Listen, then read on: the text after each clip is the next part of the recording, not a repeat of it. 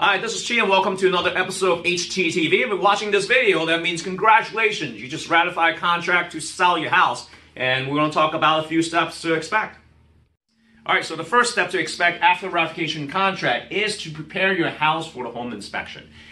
This home inspector wants to get to every part of your house, so make sure that they have easy access to your furnace, to your hot water heater, to all your light sockets, to under the sink, all the windows, so that they can properly inspect the house. Make sure all the light bulbs are working, all the filters are changed, so that everything is working for the home inspection.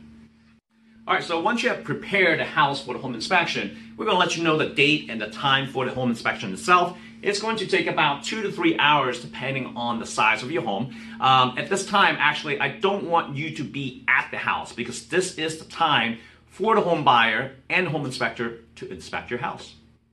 Alright, so the third item after ratification of the contract is that the buyer and the lender is going to order an appraisal. It's an independent person who's going to make sure that the price point that you and the buyer agrees to is at that price or above. So the appraiser is going to come in your home, do measurements. It's going to take probably no more than 20 to 30 minutes at your home, do measurements to make sure that they have the information to do the research to all the sold comps recently to make sure that it is appraised correctly.